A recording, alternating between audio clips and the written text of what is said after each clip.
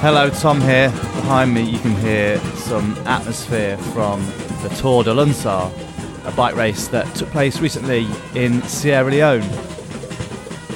Today's episode mainly focuses on that race and the challenges of putting it on and the importance of it, and it hopefully will really take you away, as this music behind me is hopefully doing. It's quite a long piece, so if you want to listen to that, if you don't have much time, then skip forwards about 22 minutes into this episode and you can spend an hour at the Tour de Lunsar. Alright, on with the show.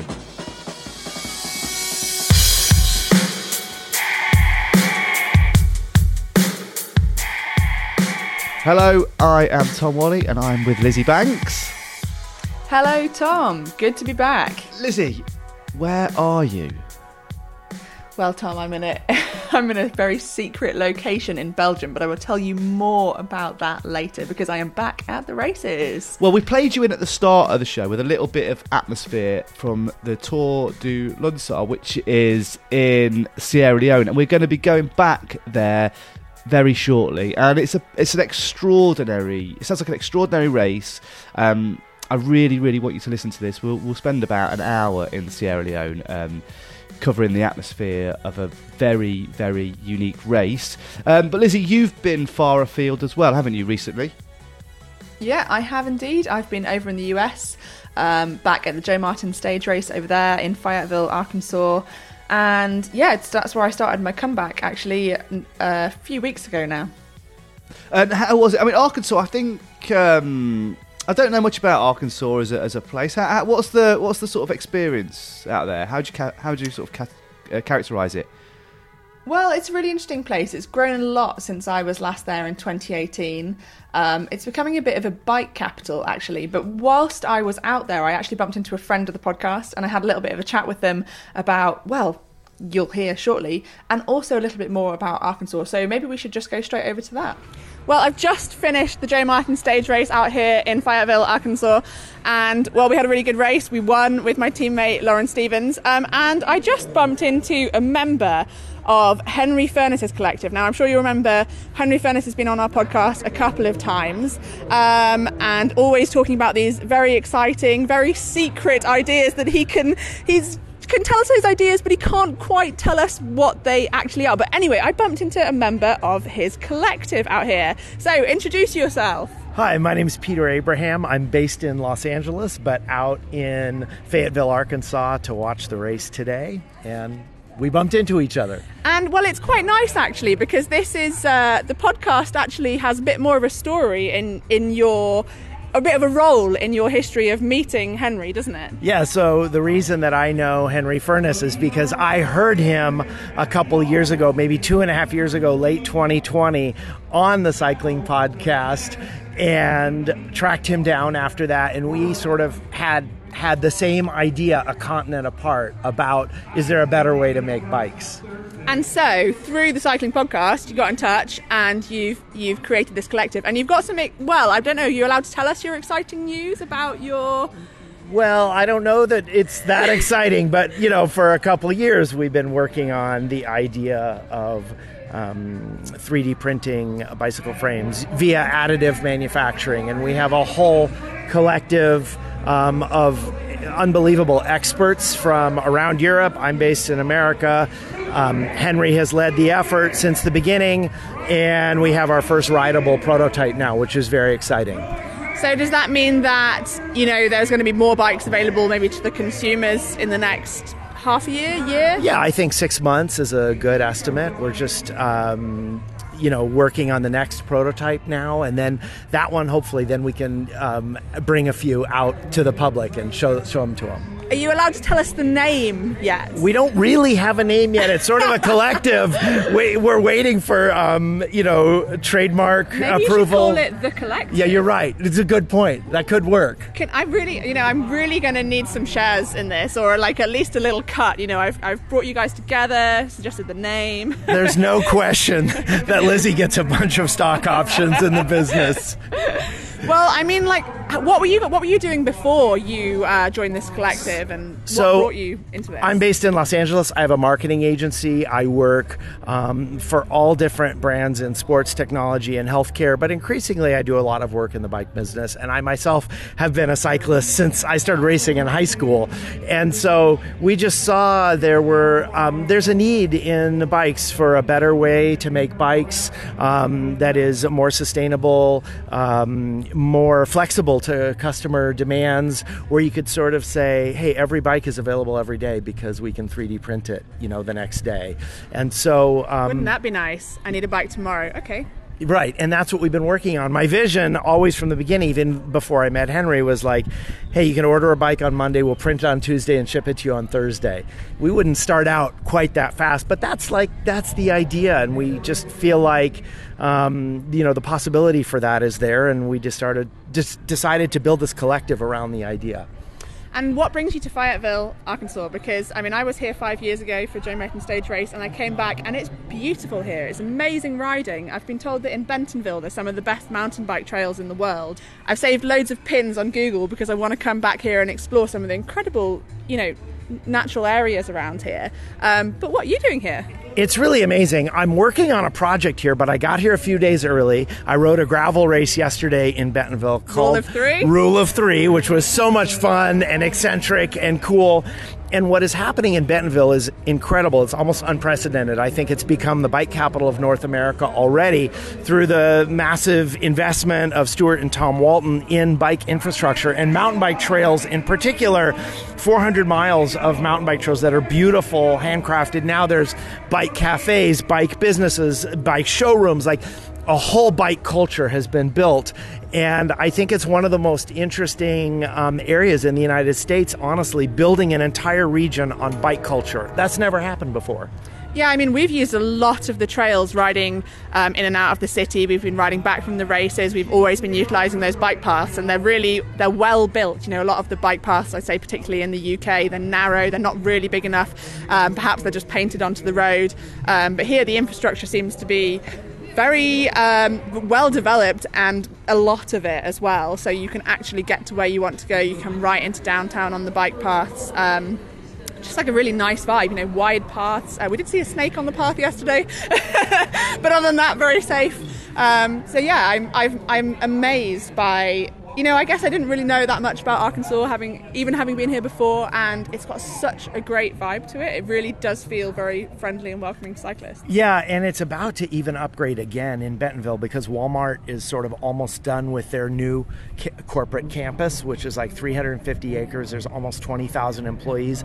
They want to make it the most bike-friendly workplace in the United States. They want 10% of their employees, that's almost 2,000, commuting every day by bike. So not only is the campus going to be full of bike paths and bike parking areas, but then leading out like rays from the sun are going to be bike lanes and bike roads kind of going out in every direction from the campus. So it's amazing to see the intentional development around bicycles. Well, I guess the last thing to ask is, did you bring your mountain bike with you?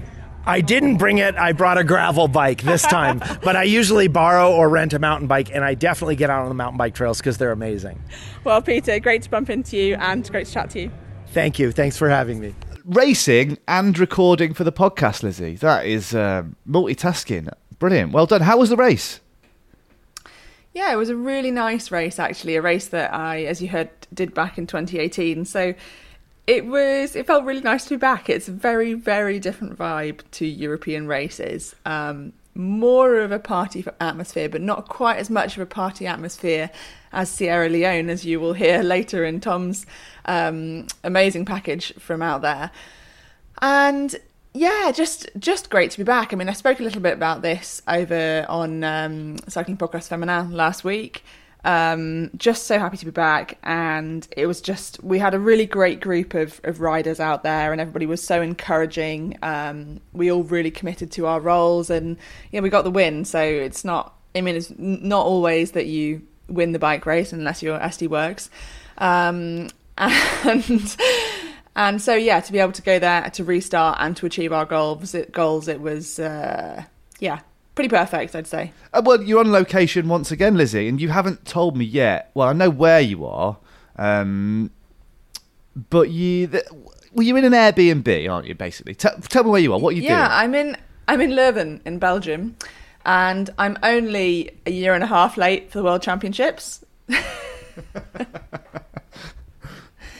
I was racing a couple of days ago over the weekend in the other side of Belgium, over in the west at Dwarsdorp de Westhoek, and I'm racing again this coming weekend just near Leuven in Aarschot to Diest at Dwarsdorp Hageland, which is a really nice race actually. Did the recon for it yesterday. Very chaotic, as all Belgian races are. Lots of gravel sectors, a few punchy climbs near the end. So really looking forward to that on Saturday, and good to be back with the European peloton as well. Lizzie, I've never ridden a bike in Belgium, but I've always just thought, like, it looks like, honestly, the word. I'm so surprised that it produces such great bike riders, because it looks like the most difficult place to train, like, on the planet. It's interesting, isn't it? I mean, I don't want to offend all Belgian people, but I find it quite difficult to train here. And usually I'm not really having to train here. I'm usually coming here, doing a kind of pre-race ride, a course recon, doing the race, and then coming home again. And I'm going to explain a little bit why we both feel like that.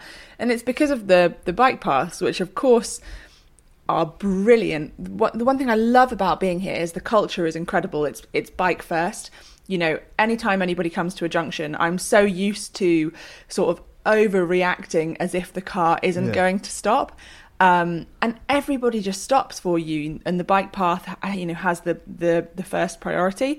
So it's a really nice place to ride. You know, you really feel looked after. But if you're trying to train here, it's a different story, because you also have to use the bike paths, and of course they're great safety wise, but if you're trying to actually put the power down, it can be a bit tricky. So you have to find the roads that don't have bike paths, the smaller roads, or where I am, I'm just on the border of Wallonie, so I'm going to go down to Liège today actually and ride down there, because it's quite different, and also the terrain is very different. So yeah, I also don't understand how both the Dutch and Belgian riders are quite so good, but I don't know. Maybe it's us, Tom. Yeah. I mean, it must be us. It's definitely us. I mean, it's ideal preparation. You know, coming from the States on those massive wide roads and then landing in Belgium. Yeah. You know. I know, it's about polar opposites, isn't it? Because I mean, over in the US, the roads are so fast because they're very smooth, they're very rolling, they're very wide. You know, you can just move up so much so easily. And the race I was doing on Sunday, it was as narrow as a bike path. Absolutely horrendous wind, flat as a pancake, really, really chaotic. So really polar opposites to the American race, actually. But I survived. Well, we're and I was going to say, we're glad AJ you survived. came fifth, so it was a good race. Not bad. Lizzie, well, before we get on to Tour de Lunsar, we should probably revisit a big bike race that both of us were sort of following through the podcast, the Giro. You were out in the States following the podcast through the Giro, following the Giro through the podcast. I was back here producing a lot of episodes. For the Giro, not normally that surprising when it comes to sort of tech stuff, but quite a few interesting things to come out of it. Not least, you know, Rog using a mountain bike chain ring for the final time trial up the mountain. Did you say your friend did that, or? Yeah, and it's interesting actually that I think the other teams didn't think of it, because, you know, we heard Larry Warbass on the Giro podcast saying, you know, he phoned back down the mountain to say you need smaller gears, because I think they were riding 39, 34 and it was just horrendously steep for such a long time, and a concrete road, and that, you know, saps the speed and the energy even more. But a friend of mine, he was going for the British record Everesting. I think he was, you know, very, very either got it or very close. Whereabouts did they do it? Down in Bristol, on a really, really steep climbs, because obviously the steeper the climb, the less distance that you have to go. Yeah, but you know, it was set. The record was set near where you used to live before that. So Sam from Set Valley Cycles. Out to, where is it? Not Whaley Bridge. Where am I thinking of? New Mills. So it was set in New Mills previously. Yeah, I mean, there's plenty of steep climbs in the Peak District. But yeah, so my friend used a mountain biking gear because, you know, he needed, you know, if you're doing it for 7.5 hours, I think it was, you need to be able to spin that gear. Put a mountain bike cog on the back, small ring on the front, and it was perfect. It was perfect as it can be for 7.5 hours of going up a very steep hill. So very bright idea by Jumbo-Visma there.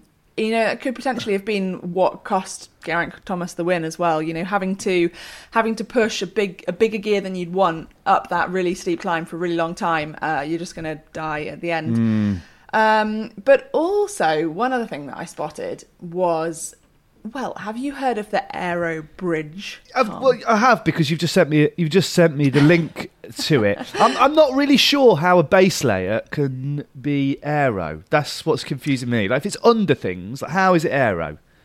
So the Aero Bridge is a base layer that I spotted because some of the UAE riders, I wasn't really following the Giro very much on the TV. I was sort of glancing, catching some of the highlights, and I was living the Giro through the podcast. And I spotted the UAE jersey, and I thought, oh, that's weird. Have they changed their jersey? Because on the sleeves, at the bottom of the sleeves, there seemed to be a small segment that was white with black pinstripe. Later, when Brandon McNulty won the 15th stage into Bergamo, I had a bit of a closer look, and I realised that actually what's happened is they've got a base layer underneath their jersey, and then they'd actually safety pinned around the edges of the bottom of the jersey in order to keep the base layer in place. So then this got me wondering, what on earth is this thing? And I looked it up, and it's called an Aero Bridge. There's a few companies making it, and if you've got a smooth jersey, which is actually not that common now, if you've got a jersey with a smooth fabric and you put this underneath, it can reduce, the number of watts that you have to put out at 40 kilometers an hour or something by about 10 watts. It's really quite significant. And in the time trial, we actually saw Geraint Thomas using it. So if you imagine a sports bra, it's like a sports bra, but with sleeves added to it. And interestingly, you might be able to look back and see this. Geraint Thomas had one of these on, but he'd actually cut out the majority of the middle bit, so it wasn't as obvious to see, because obviously, with a female cyclist, you expect to see a sports bra underneath. With a male cyclist, if you see something like that, you kind of immediately you think, what is it? And they aren't sponsor correct. So I think Geraint Thomas had also cut out the bit with the sponsor's name on it as well. So yeah, it's something that's obviously being used in the peloton. It's something that I looked back, and it was actually registered on the list of equipment that you have to give to the UCI for the Olympics. It was actually used back at the Olympics as well, but I couldn't find out which team it was used for. So that's quite interesting, because you're not allowed to kind of use a ridged material in a jersey. It's been banned. It has to be part of the fabric. So I was quite surprised that this is allowed, because it's a base layer, because it's underneath the fabric.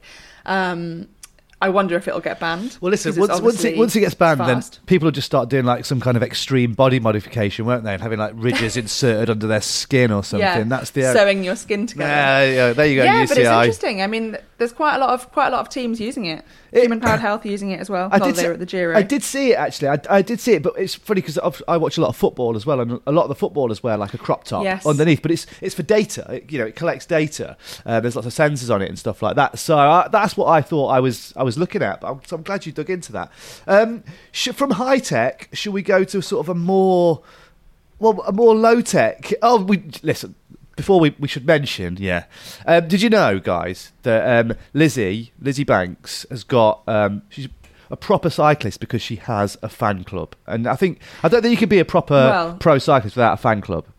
I don't know if I have a fan club, Tom, but I do have a fan. That is so. Lizzie's holding up Lizzie's fan club. I'm going to refer to it as a fan club, as they've given you a mug. That is a beauty. Is that a Stacey Schneider mug? This is not a Stacey Schneider mug. It's not quite as high tech. It's I've got a mug with my face printed on it 4 times. Yeah. My Giro win, second Giro win, headshot from this year, Worlds at Imola, and I think that's Dvarsdorf Vlaanderen, which was my last race last year. And I've also got a box of chocolates. Each chocolate has a picture of my face on it, Tom. So I haven't risen to the dizzy heights of getting a pillow with your face on it, which is the other thing that is okay. So that the mug and the chocolates are, from one Belgian fan, and then there's the pillow, which is another specific Belgian fan. So yeah, I have at least one fan in Belgium. So if that constitutes a fan club, then yeah. Well, I'm going to push for it now. We need a proper organised Lizzie Banks fan club. I'm happy to do some of the admin, and but we it needs to be proper. We need we need a designated corner when you're at a race like the Giro, for instance. We need a designated corner. We need bring your own cat. Yeah, so we need a designated corner. We need to coordinate our outfits. We probably need a chant for you as well, Lizzie. So listen, I'm going to leave that open to any listeners who want to join me in the Lizzie Banks fan club. Right. Lizzie, while we were watching the Giro, before the Giro took place, or I might have actually crossed over the Giro, there was another big race taking place, but in Sierra Leone, in Africa, and it's a race that I was only slightly familiar with, but they are supported by Science in Sport, who also support the cycling podcast. The race is called the Tour de Lunsar, and luckily we had Oscar on the ground over at the race, and I spoke to him a few times from Sierra Leone and followed the race through him, and it just opened my eyes to another world of cycling. And well, listen, I'm just going to play you. So Oscar was at the race. We're going to hear from some of the riders, some of the sponsors, and some of the fans. And just let this take you away.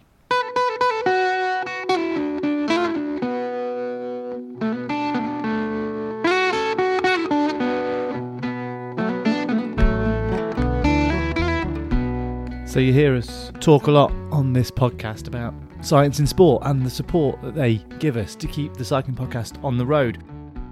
It's not just us that Science in Sport support. They've also been supporting a race, a very important race and a very unique race that takes place in Sierra Leone. It's called the Tour de Lunsar. Now, Oscar Scarsbrook, who is media manager with the Human Powered Health team, is also media manager for the Tour de Lunsar. And over the course of the race, which took place in April, I caught up regularly with Oscar to find out more about the race, Sierra Leone as a country, the cycling scene out there, and why the Tour de Lunsar is so important.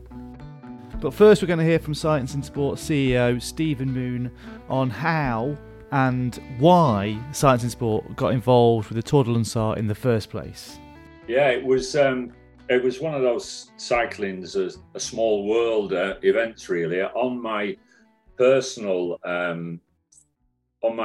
social feed, I got a message from a young man called Tennessee Dixon in Sierra Leone, and he was actually asking me for ideas on how he could get riding kit out there to Sierra Leone. I didn't think a lot of it, and then I went and looked at his social feed, and I went and looked at his club's social feed, and I saw riders with a novel way of dealing with punches. They would tie off the inner tube with string and then refit it with string. And that led me to do something personally, actually, outside of SIS. I set up a crowd fund, and we raised a reasonable amount of money to send inner tubes and other bits of kit out to Sierra Leone.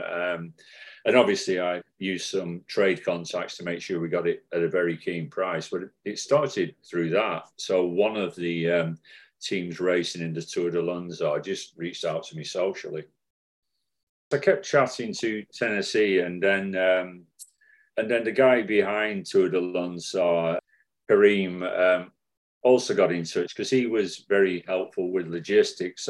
And you just listen carefully to the dedication of these riders, juniors, women and men. You listen carefully to the dedication, and I just thought any way we could help would probably help them. So we initially sent off quite a large quantity of nutrition, and the race wasn't even in our minds right then. So we got some nutrition out because we thought it would help people learn how to ride longer distances. And we then started to understand the real challenge of the scene in Sierra Leone, the whole the whole concept of how you get things through customs and into the country, it became apparent that not only was this riding community riding on bad roads with bad kit, but also getting any kind of material through to them was not straightforward. So, yeah, in our usual science in sport way, being stubborn, we then doubled down and committed to get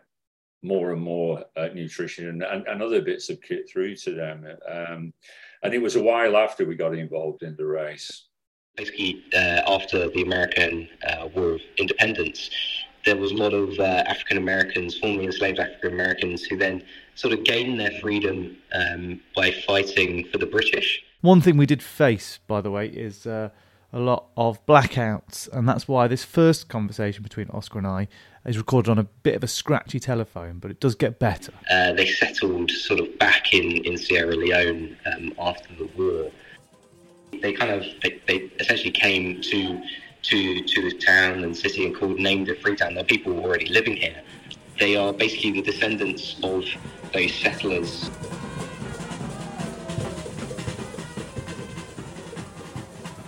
Into the city centre, and it really is like the noise, the sounds, the smells, the sights. It's incredible.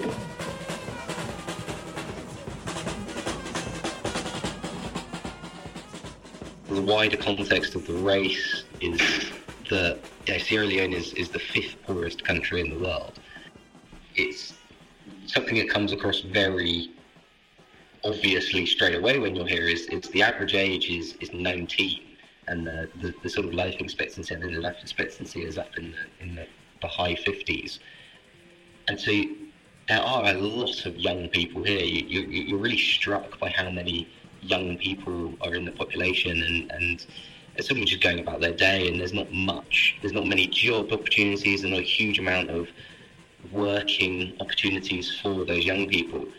And so that sort of brings us to the context of the bike race, and which happens up in Lunsar, which is north of here, or as I say, because it's a circle, it's a bit kind of difficult to really gauge the direction, but it's sort of like ever so slightly northeast of here.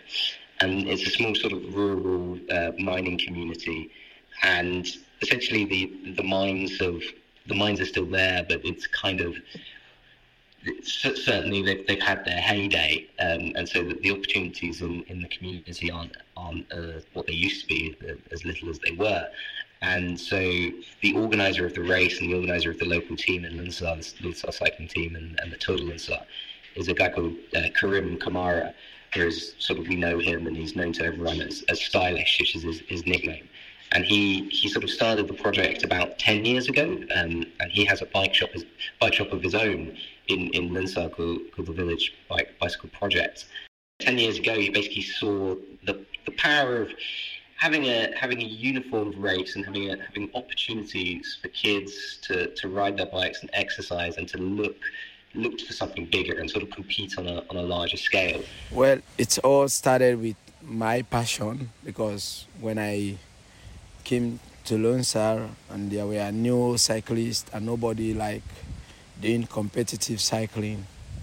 Good evening, everyone. My name is Abdul Karim Kamara, aka Stylish, the CEO and founder of the Total Lunsar bicycle freestyle. So they give me the name Stylish because I was the only one in Sierra Leone doing that. So there comes my name. I started chasing school sports organizers to, at least include cycling in their sporting events. So they started doing that, more especially in my school.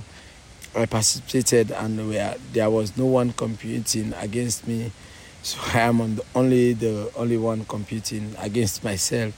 Then later I decided to step down and trying to mentor young boys and girls to say hey, you can go into cycling. I can provide the bikes by building mountain bikes to hybrids and hybrids to road bikes, so that they can race. Because even my bike that I was racing with was a mountain bike, and it was the best bike in the world, So with that, I put that aside. Then bringing them to the exposure of cycling, they started racing competitively in the school sport meet, and before finally I started doing the Tour de Lunsar, wherein we have got many students racing in the schools, and they want to get exposure outside of their schools, in the community and the country at large. So that's where there comes my name, Stylish.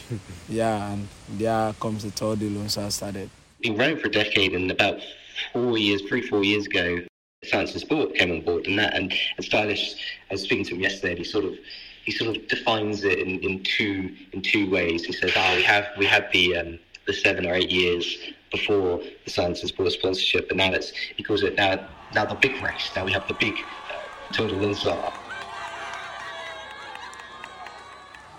The first edition was really rough because there was no money, nothing, absolutely. Onto the fourth edition, there was nothing, absolutely. It was like a dream for me and everyone, like more especially with the boys that we started to see that it goes year by year, and more especially in the second or third year, like with Village Bicycle Projects, we are like the only charity organization shipping used bikes to Sierra Leone, but we are only shipping mountain bikes.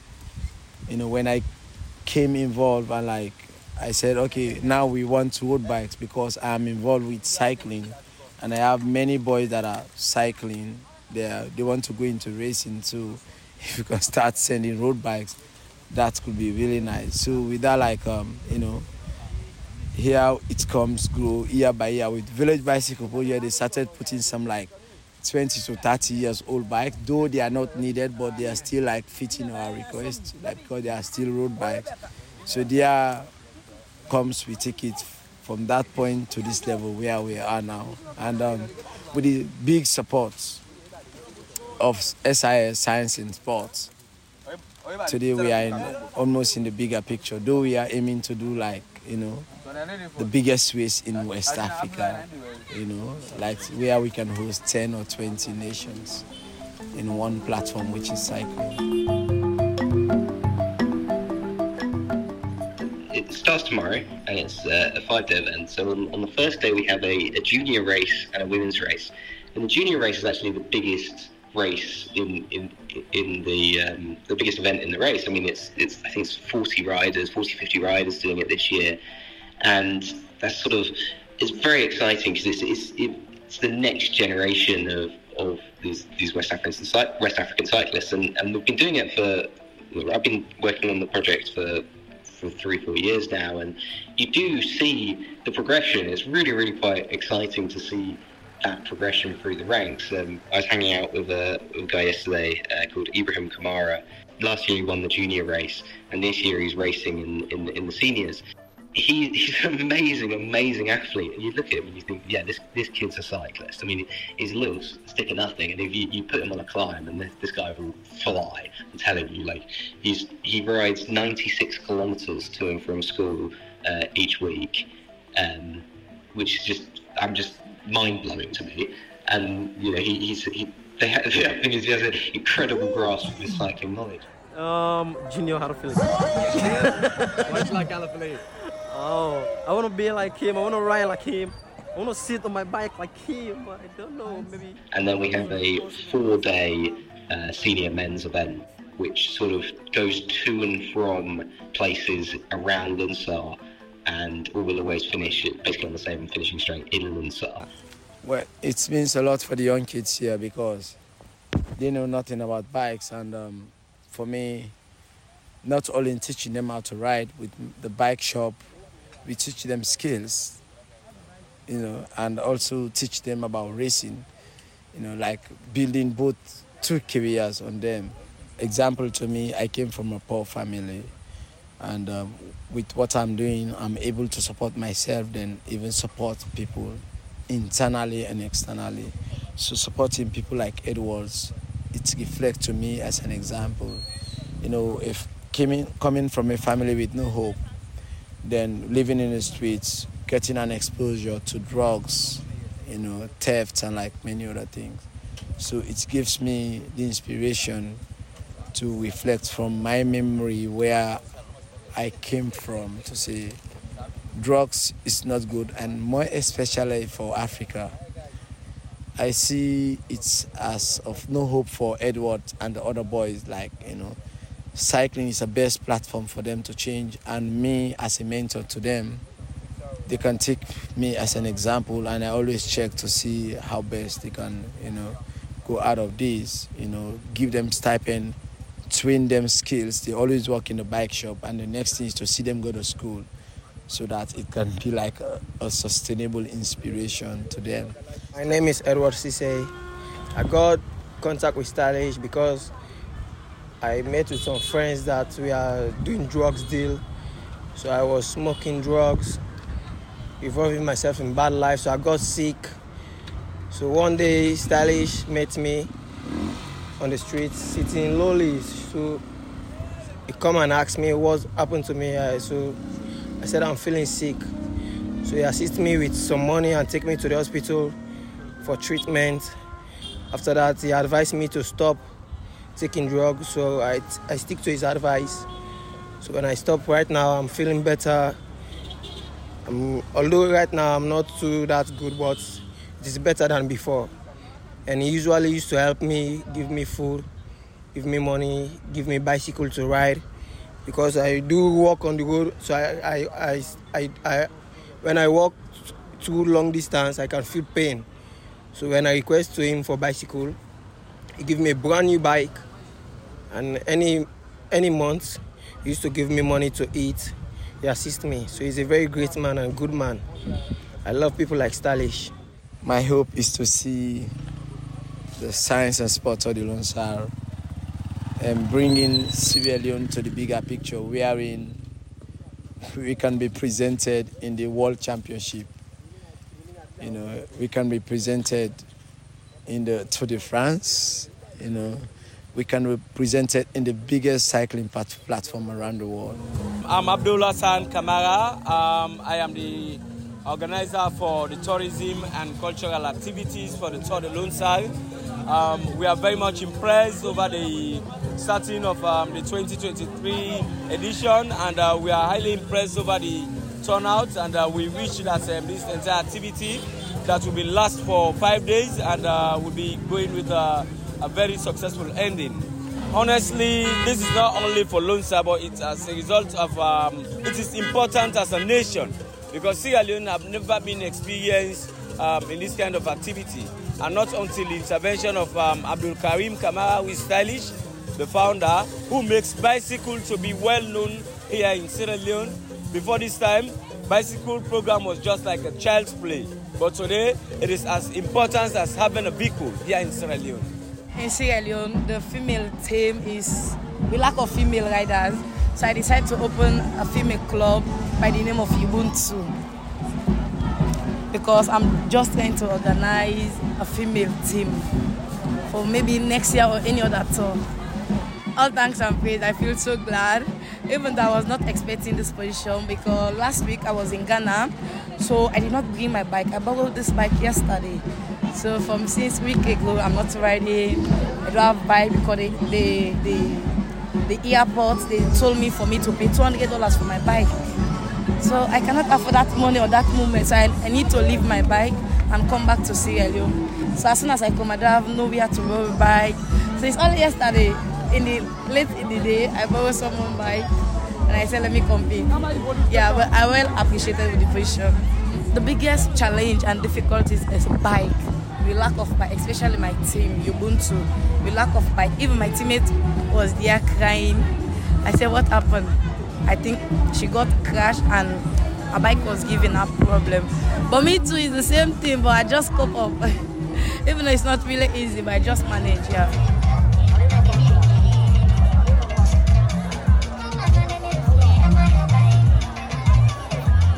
Whenever we stage the event Tour de Lunsar, we have plenty women and juniors that wants to take part, but there is no way we can do a 2 days bike race for them. That is one.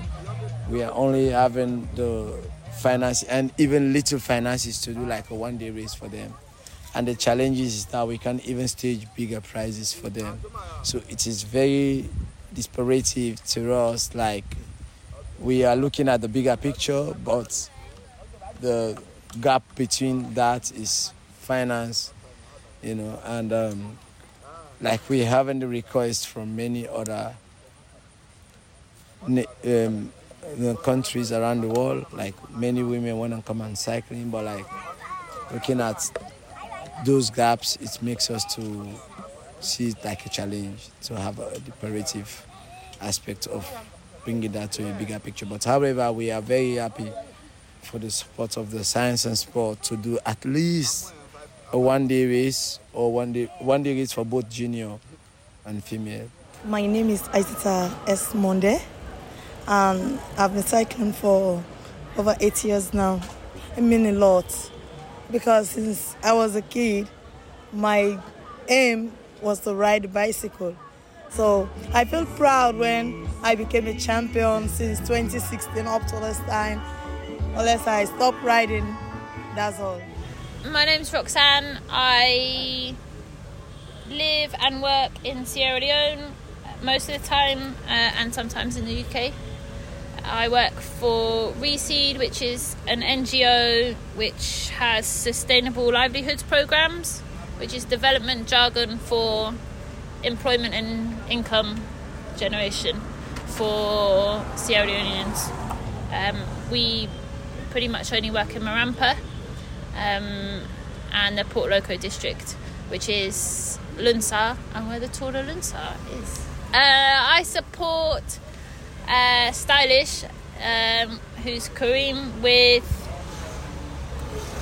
everything under the sun. I guess if I was going to put it on my CV, I'd say operations and logistics and general chaos, and kind of try to support him. It's a really crazy tour, and Sierra Leone's a really crazy, hectic place, and it's really challenging. And for me, the best way that I can support Kareem is trying to take stuff off his plate. The most rewarding thing about the Tour de Lunsar it's actually a really hard question to answer, because I don't know how to put it into words, because it is actually really tough. So yes, I work it, I volunteer at it, and I rode the women's race this year, and I ride for Lunsar cycling team because that's where I live in Sierra Leone. I don't know if you can hear my voice, but I feel emotional just thinking about like the juniors and the young women that I ride with having the opportunity to take part. It's really hard to explain if you haven't been to. I think Sierra Leone ranks the third lowest or like third poorest country in the world, and it's definitely the poorest country in the world that isn't in a current state of war. I think it's its actual like HDI index or Human Development Index ranking. We're talking like one of our juniors rode without shoes because his trainers ripped and he only had slippers. And stuff like that. I'm not really answering the question, but to give young people or anyone in Sierra Leone the opportunity to be part of something is, I don't know, it makes your skin tingle. When the Lunsar cycling team, we try our best to support our riders in a way that maybe a European club might experience, but in a very basic way. So we essentially put on pre-race camp, which is Lunsar cycling team A and B. So 14 riders hanging out in a house. They're all sleeping on bits of cardboard and thin bits of foam, and kind of getting to know each other and train and stuff. And you go and visit them in the evening. I try and go when they're on camp. It's the 2 weeks before the tour, try and like go every day after work or after training or in like even like late at night to say hi, like how's it going, do you have everything, as much as you can provide it. And you like look at some of these young boys and you think they don't know it yet, but this is genuinely probably some of the best days of their entire lives. And it makes you feel so privileged, and it makes you feel sad that's true, but it also makes you so happy that even in a tiny way, you know, like when they're older and, you know, it's hard, life is hard in Sierra Leone for a lot of people, maybe they'll look back and be like, I was part of something really cool, I got to ride in this race. You know, it's a story that they'll tell their children.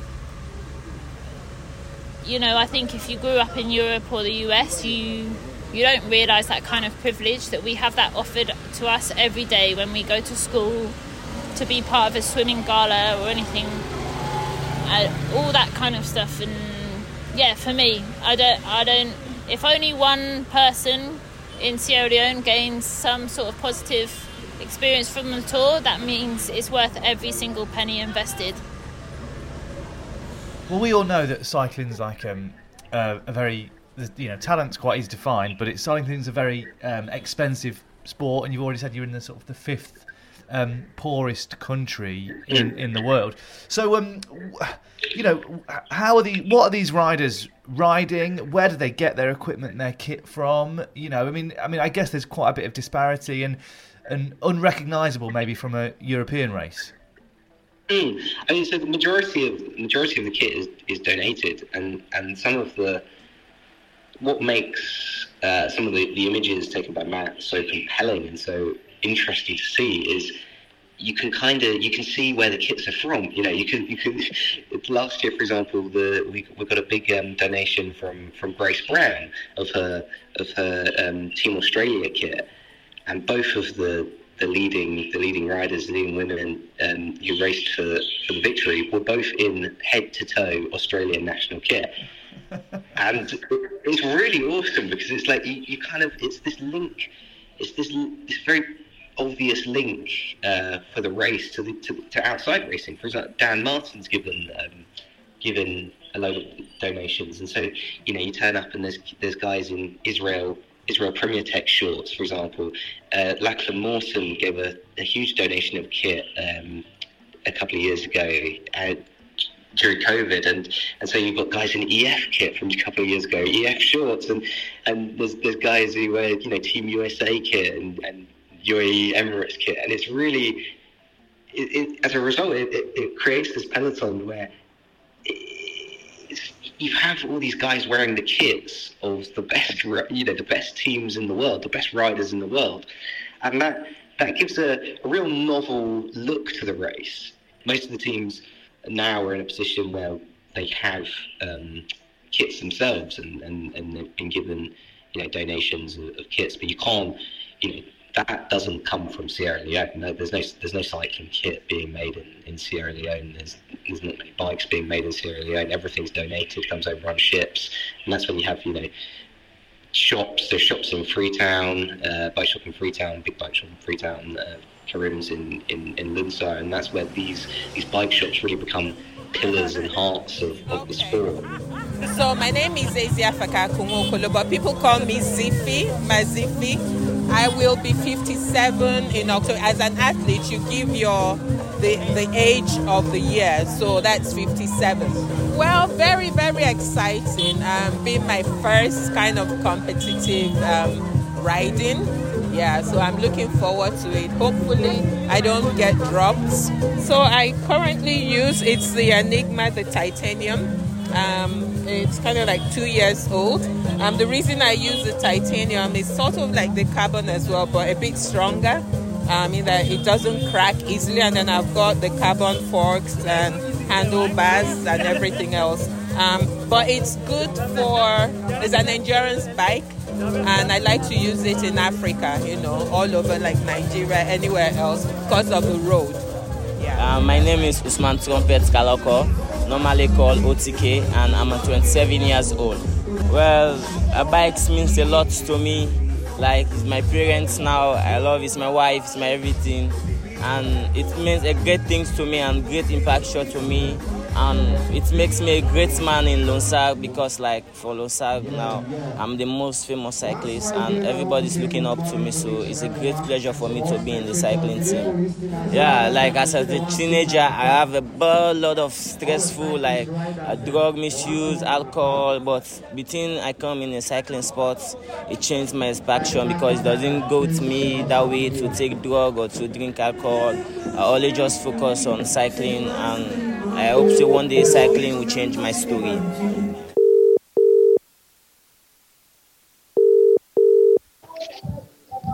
Can you hear me? Yeah, I've got you loud and clear, buddy.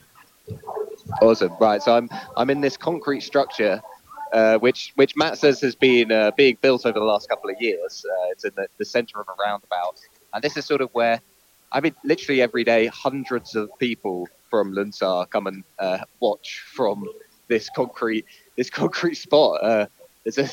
I've been up there myself. The roof is a little bit precarious. I was told the first time up, don't stand on the wood or you'll fall through.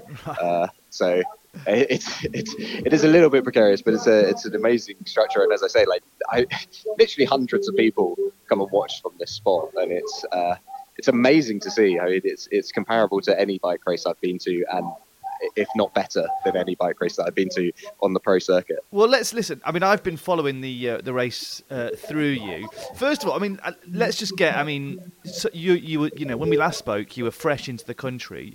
What have your experiences of Sierra Leone been since the race kicked off?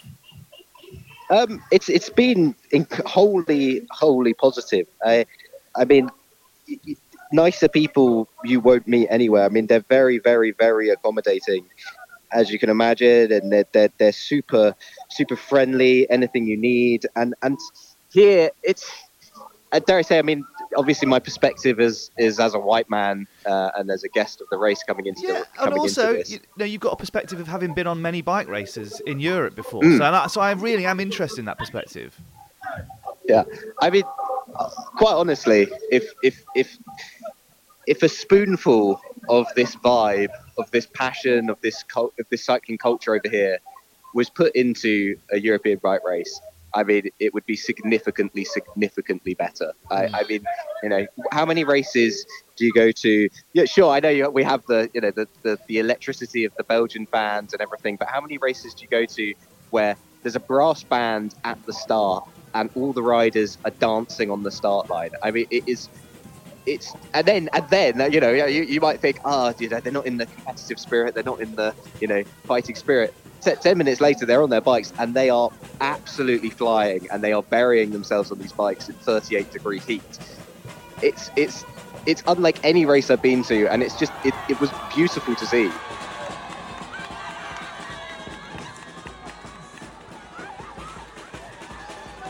So the juniors and women's racing was sort of kicked off the action. The juniors race first. It's actually the biggest field, and it's very. I was standing on top of said large concrete structure to sort of get an overview of the field, and it's a large peloton of about 60 riders, and for here that is very, very large. They're kids ranging from 11 up to 18, so you know they're all in the same race. There's no real age categorization. They're sort of on real cobbled together bikes. I mean, pretty much every single rider in that race you think it needs a bike fit essentially, but it's amazing to see. And yeah, so the juniors race was won by a young rider called Abdul Rahman Karoma. And the thing about the juniors races, it's got a lot of publicity over the last couple of days, and you may have seen, is that the vast majority of the junior riders were racing in kit donated by the Hayter brothers and their father, Tim Hayter. Abdullah Kuma is my name, and I'm 20 years old. Awesome. How long have you been racing? 5 years. 5 years? Yeah, since 2019. Ah, nice. Yeah. How have you improved over that 5 years? Have you seen yourself improving with the more riding you do? Yeah, because like 2019, I came 9th, the year that I started cycling. So like all the past years, 2020, 2021, I'm in the first 5 position. So like I think I'm improving. Yeah. How important is the race for you? Well, how important the race is for me, like, I want to achieve my goal. So, like, I have to take it serious. I think any race is important to me. So, like, I cannot neglect any race. Yeah. And you're wearing, a lot of you guys are wearing GB kit, donated by 2 professional riders. Yeah. What does it mean to be wearing such good cycling kit in this race and be getting donations like this? Well, it means to for us to be like them. So, like, I believe when they donate their jersey to us, I think we should do the same thing like them. So, like, I think that is our main motive and intention for that. Yeah. The women's then came later in the day in a similar format, similar course. And Deborah Conter was sort of it always goes into these races as the favourite. She's from her own women's team called Team Ubuntu. And she was, she kind of raced very intelligently, raced within herself at the start and was getting others to do the work for her. And then two women, Roxanne Hargreaves, who rides for Lunsar cycling team and works for a local charity here, and a girl called Blessing from C2C, another local club, both broke away and sort of took the racing to the others. And so that sort of split up quicker because it was a slightly smaller field. But yeah, I mean, that came down to the line and Roxanne Hargreaves won in a 2-up sprint. I will tell you the journey of some generously last-minute donated socks for the... socks. Very important to have matching socks for the LCT A team. Like, imagine as a rider who has nothing, to once a year you probably might get some kit. And these guys, like, psychologically it's nice to be matching. And they were like, Rocks, please get us some matching socks. And I was like, guys, there's no matching socks in Sierra Leone. Trust me, if I could find them, I would have found them. So I messaged Africa Rising. It was like, there's a guy based in London. It's like, do you happen to have 6 pairs of matching socks? I know someone who's flying on Friday. The race starts on Wednesday. You live in Angel. Like, I think there's space in a suitcase. And he was like, give me 2 hours. He was like, yeah, I've got you some socks. I'm like, where are they? And he's like, they're at the Giant shop in Camden. So I called my dad and was like, Dad, are you doing anything today? Because I kind of need you to go to Camden. My dad lives in South London. Can you go to Camden, pick up some socks, take them to Swiss Cottage, to basically a finance director of another NGO, of someone I know, drop them off to this stranger. This stranger's going to fly tomorrow morning at 5 a.m, Dad, so I kind of need you to go, like, now. Can you just stop sitting around reading the newspaper and go and get these? This is all for 6 pairs of matching socks. So just as well he's got a free travel card, yeah? And so he goes Swiss. So first of all, he goes to Camden. Then my dad's a cyclist, so he's enjoying his nice day out. He's like, I've just come back from my ride. I'll go straight away. He goes on Wednesday morning coffee rides. So just come back from my Wednesday morning coffee ride, goes to Camden, goes to Swiss Cottage, drops this package to essentially a stranger. Imagine how many WhatsApp messages this is taking of my time, my dad's time, this other really nice woman from this other NGO's time. Then the socks go in her suitcase and they go to Lungi to Freetown, where they go where then they go to Port Loco.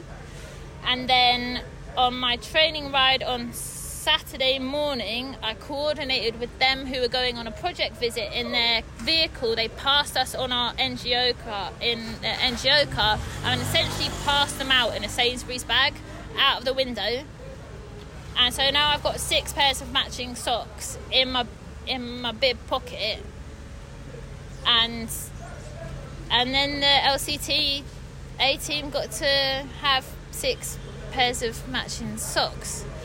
And that's the journey of a pair of socks. Imagine when it's like 2 suitcases full of kit.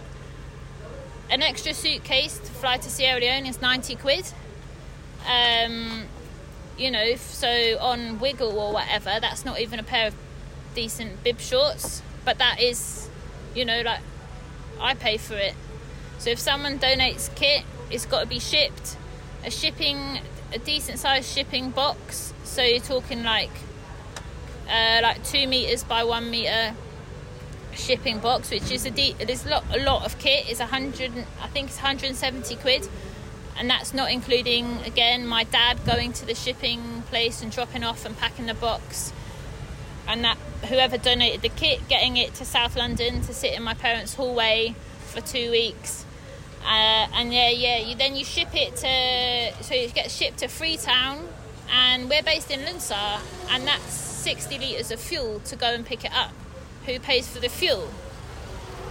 Again, this is all kind of things at home that you just don't really think about, but who's paying for that fuel to go and pick up this bike box? And then the person who just wanted the kit donation, who gave the kit donation, they want it distributed across clubs across the country, which is totally fair enough. You don't want Lunsar cycling team to get everything, but who's going to pay for the fuel and that time to organise which club's getting which kit? And then, like, we sent some kit specifically to Kenema, which is in the east, so it's like a 5-hour drive. And then the donor messaged me and said they were really unhappy because we didn't send the photos in a timely manner. The team that we sent them to doesn't have a smartphone, so I can't communicate with that team from the UK easily. And even if they did have a phone, you know, like, that's a lot of demand and a lot of time for you to get acknowledged on social media for sending essentially 12 jerseys, which is amazing that you've sent them, but that knock-on effect of what you're asking or what your donation, those extra costs and stuff is you know, it adds up really quickly. And that kind of it's a bit of NGO jargon, but that money is like unrestricted money. If you had a donor that was willing to give you unrestricted funds and trust that you're going to spend them in the right way, then that's the kind of cash that you need. And again, one of the problems in Sierra Leone is because there's this perception of this like West African country that's really corrupt, and there's loads of people won't travel here or anything like that because they've never been here. It's super friendly. It's really, there's a lot of poverty, but I feel safer here than I do walking home from the bus, like in Brixton, and that kind of perception of, well, I'm not going to give any unrestricted cash, even if it's 100 quid, because someone's gonna it's gonna be corrupt or someone's gonna spend it in the wrong way. And you're like, well, yeah, of course that could happen, but also then how do you think stuff happens if that money's not available? And for me, that's really frustrating. It's really frustrating. My team are really, with skin for it, and we are not afraid. But I respect anyone that we are on the finish line. I expect him, and I don't normally neglect anyone. As long as she puts on the cycling kit, we need to compete against each other. Like sprinting, my idol is Peter Sagan. I love that man so much.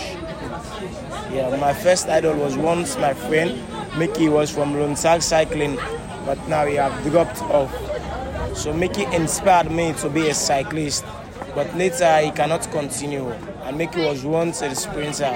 So by the time I come closer to cycling, I started shouting, so I got across Peter Sagan, and I start following his move. Peter Sagan is a great rider, and I love him, though he's not performing very good, because all about sports is a time. You cannot last forever. Everything is a season. You have your own season, but Peter Sagan is my idol. My name's Christian, and I work for the Mike's Bikes Foundation. We've got 6 projects on the African continent. Sierra Leone is one of the countries that we've been supporting since 2016 with donated second-hand bicycles that get imported by local sister shops and then sold to recoup the shipping costs and cost of import.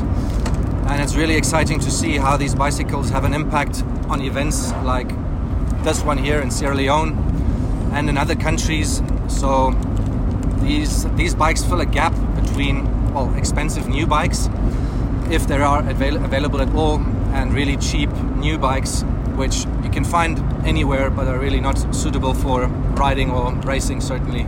I had no idea what to expect before we came out, and we've been seeing photos and we read stories of the event, so it's humbling to see with how little resources an event of this magnitude is being pulled off here. So I think we're all super grateful to have a team car, to have support from sponsors, to have good bikes, and seeing, I think that already puts us in a head start compared to a lot of the other riders. A few exceptions, of course. Super exciting to see the team from Nigeria that is very well equipped and super fit. So that's what an experience.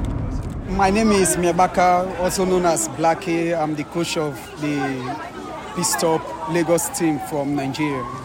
I've been a professional cyclist, an elite cyclist in Nigeria then. So after that, I went into coaching and became a coach.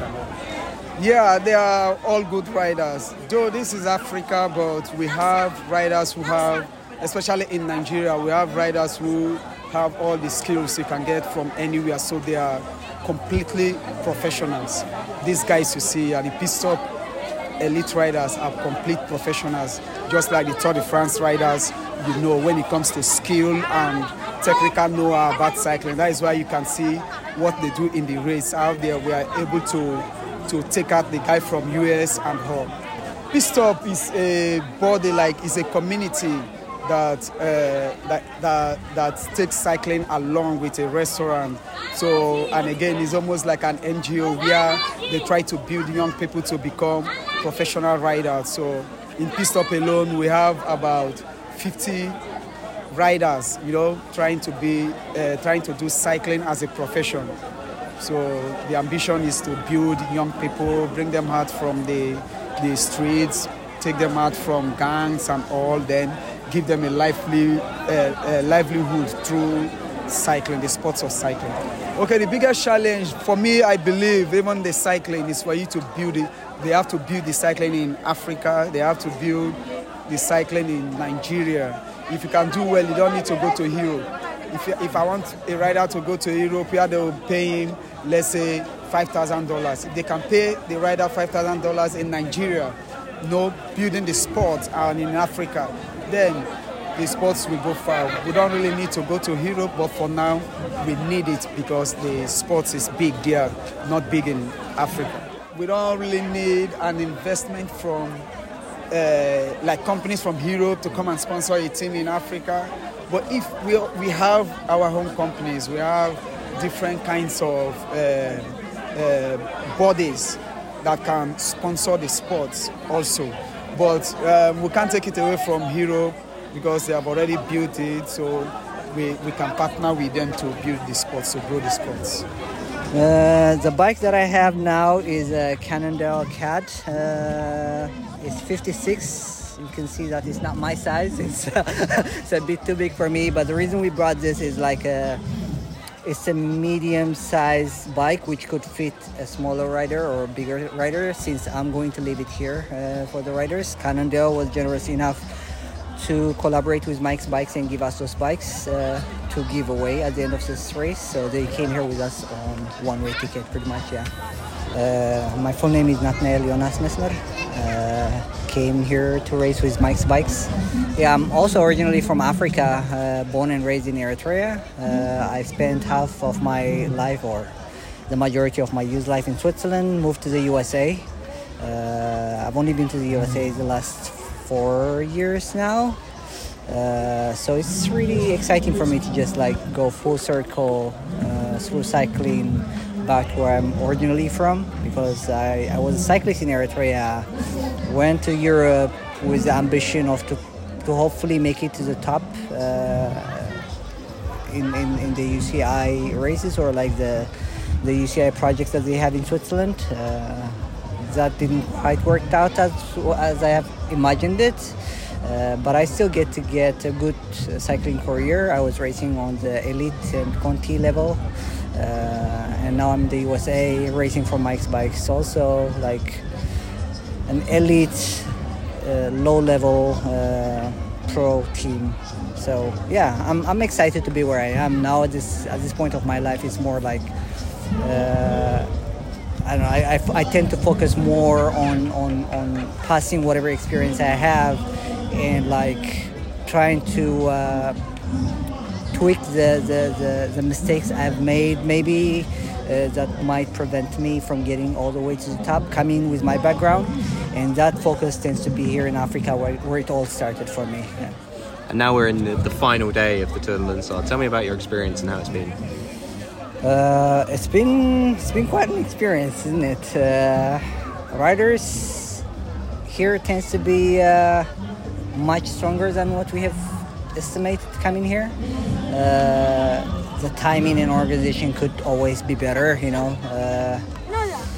But I think if we continue to just show up in this kind of races, maybe even with more people next time, and not necessarily just on the races, but also pre-race or post-race, spending time with the riders, just helping them on how to ride races and helping them how to like look after themselves in training, races, all that stuff. I think that could really push this country's sport forward, especially with the excitement that they have already. All right, so my name is Mohamed Cisse, though I prefer to be called Mr. Cisse or Hammer. I'm a British-raised Sierra Leonean. I grew up in a mixture of Manchester, Wales, so that's what the accent's about, okay? So that's a good question. I know I got involved, I think I met Stylish at a charity ride in Sierra Leone, and then he told me about the Tour de Lunsar, and this is around the same time that I launched my own brand, AfriCap, which produces cycling caps and bags made out of Ankara. And I was like, part of my brand is to support grassroots cycling initiatives in Salon, so it was a perfect match. I would use the word participating rather than racing, although gradually, day one was suffering, day two was managing, and today I did feel really good, actually. I was really enjoying myself. Well, the challenge is we need to talk to the management for next year Tour de Lunsar to help us with pumps and tubes with tires, right? That would be the challenges, and also we need vehicle that will there behind us for water to help the riders so that they will not exhaust. Okay, the next day, the Saturday, was a very, very, very bizarre day. In terms of bike racing, I don't think I've been at a bike race that has got any more weird. Even yesterday's Brittany stage can't hold a candle to what happened on Saturday. Basically the president came to town, yes. The president of Sierra Leone, which was a far greater bit of pageantry than I thought it was going to be. And there's a sort of like a dirt track stadium in the middle of the town. And unfortunately, our stage start was told that we were not able to get on the roads at all when the president was here. So instead, we went to this rally, this political rally for 4 hours in the midday sun. Sheltering, trying to get as much shelter as possible under anything they could find, and it was quite staggering to sort of witness before a bike race. I mean, how many bike races do you know where it's sort of taken over by a political rally? So Priya John Dede from the Nigerian team, he won all 3 jerseys, mainly because of his attacking racing and how many breakaways he was in. He won all 3 in a Pogacar style way. Priya was first, and then we had his teammate in second, and then Nate from Mike's Bikes was third. And they had a big the podiums are also quite amazing. We sort of had about 45 minutes of podium ceremony and dancing and traditional dancing and music, and it was a real party atmosphere, which in about 35 degrees was quite something. But yeah, it was a real beautiful end to the week, and so many fans out there to just watch it and sort of fascinated by the racing. And hopefully we'll play as many interviews as I got as possible, because they really fill in the gaps. I mean, I feel like I'm doing an all right job, but You're doing a great these interviews really fill in the gap in terms of the atmosphere and what the race means to people, Yeah. because it means, and what stylish means to people, because them and stylish and the race really, it means a lot to the town of Lunsar. And the main thing is, I mean, we learn immediately, like, sure, kit plays a role here, and equipment plays a role, but it really is, it's the money that's needed to run these races and to get the competition over. Because, I mean, in my opinion, and in a lot of the organisers' opinions, the only way you can develop, the only way you get better is by racing people who are better than you and by racing more often. And this is the only bike race of this size in Sierra Leone. And so, having the ability and certainly having the funds to put on more races in the area and to expand the race to other parts of Sierra Leone really is crucial, because, as I said the other day, there's a wealth of talent here. There really is, and it's just the skills. That you can't teach, you can't learn the natural aerobic ability that these guys have. They're sports people. They've got unbelievable fitness, but it's the skills to learn. How to race, when to attack, how to race together. They're the things that are lacking, and those are the things that improve riders, and will improve cycling here, so that more people will want to come and race it.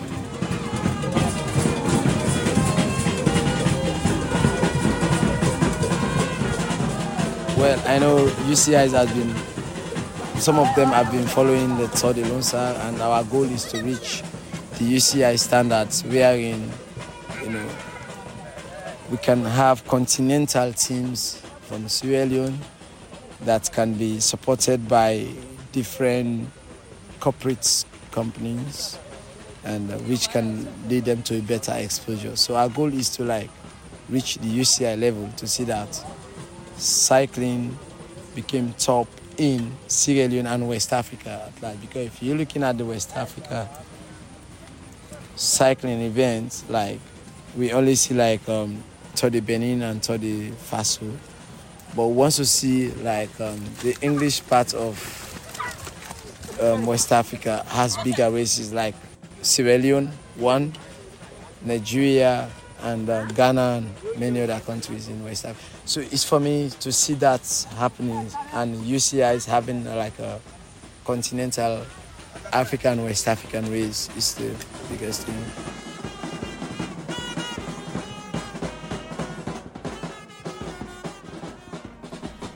Well, listen, that really gave me the bug for, wanting to go and visit some far-flung, off-the-beaten-track races. I'd love to experience a race in, any part of Africa. Lizzie, I mean, does that make you want to go out there? I mean, you might get a chance to race in Africa, hopefully, in a couple of years' time. But yeah, off the back of that, I mean, is that something you'd like to be part of? Absolutely. I mean, it's amazing. It takes you back to kind of your roots of cycling and that thrill that you first get when you're riding a bike that sometimes you lose when you become a racer. When it's a and job. It becomes your job. Exactly. And just the joy everybody on the ground is getting from this bike race is incredible. And I do wish that perhaps over in the European scene we could take some of that and, as Oscar said, inject just a couple of percentage of, the enthusiasm there into the bike races over in Europe.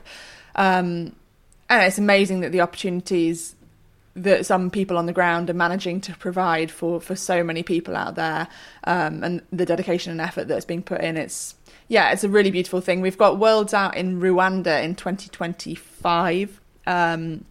This year was interesting, actually, following the Tour of Rwanda, because Chris Froome had an absolutely mighty breakaway day there that actually ended in, I think, 2 punctures and a crash. But I was actually following along on Twitter, looking at a lot of the race imagery.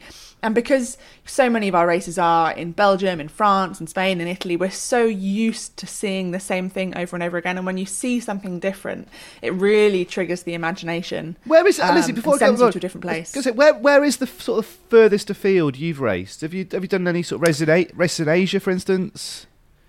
No, not yet. Not far, to be honest. In Europe, Czech Republic, and then over in the US. Actually, probably it's over in the US, but in Tour of the Gila in New Mexico. Yeah. I mean, that feels different. Really really interesting place to be. Very, very different vibe to anywhere else in the US. So that was probably the most interesting place that I've raced. We lived off burritos, absolutely delicious burritos. Yeah, I've been to that part of the world, and I love that sort of, sort of Tex-Mex sort of kind of cooking down there. I do love that part of the world. It's beautiful. But I think, after that Tour de Lunsar, I did start thinking, maybe we should try and, do something on every continent, maybe cover something. So I started looking up, I've got a real interest in some of the Asian races, sort of the Asian Tour. I'd love to go to the Tour. I'll set up the one in Antarctica. Yeah, absolutely, that as well. I mean, I'd love to, but I think Tour of Japan would be one that I would like to experience. Yeah, I would love to race over in Japan. I mean, Japan's been on our hit list to visit for a long, long time, and I thought, I'll get to go there for the Olympics, hopefully, and I can go travelling afterwards, and that didn't happen. Yeah. So. Oh, brilliant! Well, listen. Well, I do. I mean, I hope. Tour de Lunsar's got me really, really excited for the Worlds when they're out in Rwanda, and I hope you get to experience that. I just think any race can be improved by some great drumming in the background. I think I did have the idea once. Bit of dancing on the start line, I think, was the thing that really got me. Yeah, I mean, I think I had an idea to sort of revamp the UK crit scene, like just the crit circuits you get that all of us have raced, those sort of dedicated circuits, like bring some music, just make it more of a party when you go on a Tuesday night to have a race. I just think get a DJ on every corner. Yeah, that's the sort of thing, But look, feel free to steal my idea because I've got no energy to do it. So, all right, Lizzie. Well, listen, great to speak to you. Great to see you. I'm so pleased that you are back racing. How does the next part of the season pan out?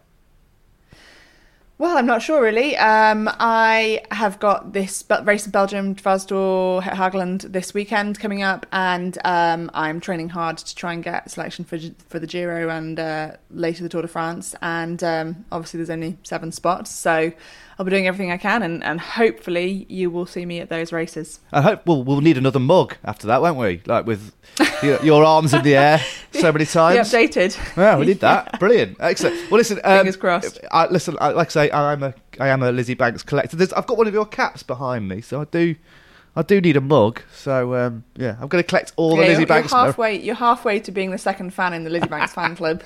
I do. I want all the. I want to be the number one collector of Lizzie Banks memorabilia out there. Brilliant. Well, listen, Lizzie, thanks ever so much, and I will catch you next month. Thanks, Tom, and thanks to Oscar Skarsbrook for all of your help on Tour de Lunsar. I should thank Oscar because basically Oscar. I sent him an email, and he did the rest of the work. So yeah, Oscar, thank you so much. It was great, and next time maybe take me out with you. Yeah, maybe. The Cycling Podcast was created in 2013 by Richard Moore, Daniel Freeb, and Lionel Burney.